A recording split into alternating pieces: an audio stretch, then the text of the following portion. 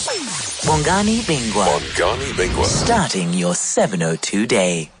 Now, shortly after the attack on Pearl Harbor, the American President Franklin D. Roosevelt issued an executive order authorizing the Secretary of War to designate military zones within the U.S. from which, I quote, any or all persons may be excluded, end quote. Now, the order was not targeted at a specific group, but it became the basis for the mass relocation and internment of over 100,000 Americans of Japanese ancestry, including citizens and non-citizens of the United States. On short notice, thousands were forced to close businesses, to abandon farms and homes and move into these remote internment camps, also called relocation centers. It only was until January 1944 when the Supreme Court halted the detention of U.S. citizens without cause, and this exclusion order was rescinded, and these Japanese Americans began to leave the camps, most of them, of course, trying to return to their homes to rebuild their former lives.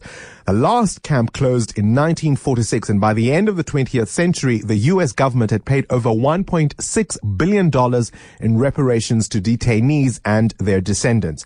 Now, this Sunday, it wasn't without irony that former First Lady Laura Bush wrote that on a day set aside to honor fathers and the bonds of family, millions around the world watched images of children who've been torn apart from their parents. See, in the 6 weeks between April 19th and the 31st of May in America, the Department of Homeland Security has sent nearly 2,000 children to mass detention centers or foster care. More than 100 of these children were younger than 4 years old. What's the reason for these separations? A zero-tolerance policy for their parents who are accused of illegally crossing American borders. It just boggles the mind that after all the books, after all the movies about what this kind of barbarism does to people, we are back here again. We have Jeff Sessions, the U.S. Attorney General, the man behind this policy, saying he's simply following Romans 13 in the Bible. Yes, the same one, the Holy Book, which enjoins readers to obey the laws of the land.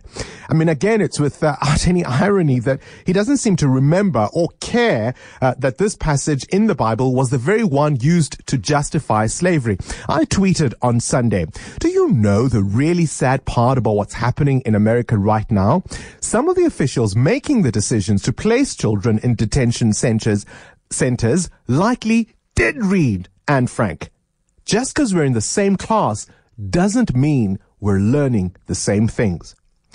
Beware of leaders who demonize, who say to you that the real reason for your suffering is that group, that your lot in life is solely because of those people. Beware leaders who sell the politics of blame and division, who reduce complex issues to identity, to interests, to emotion, and to anger.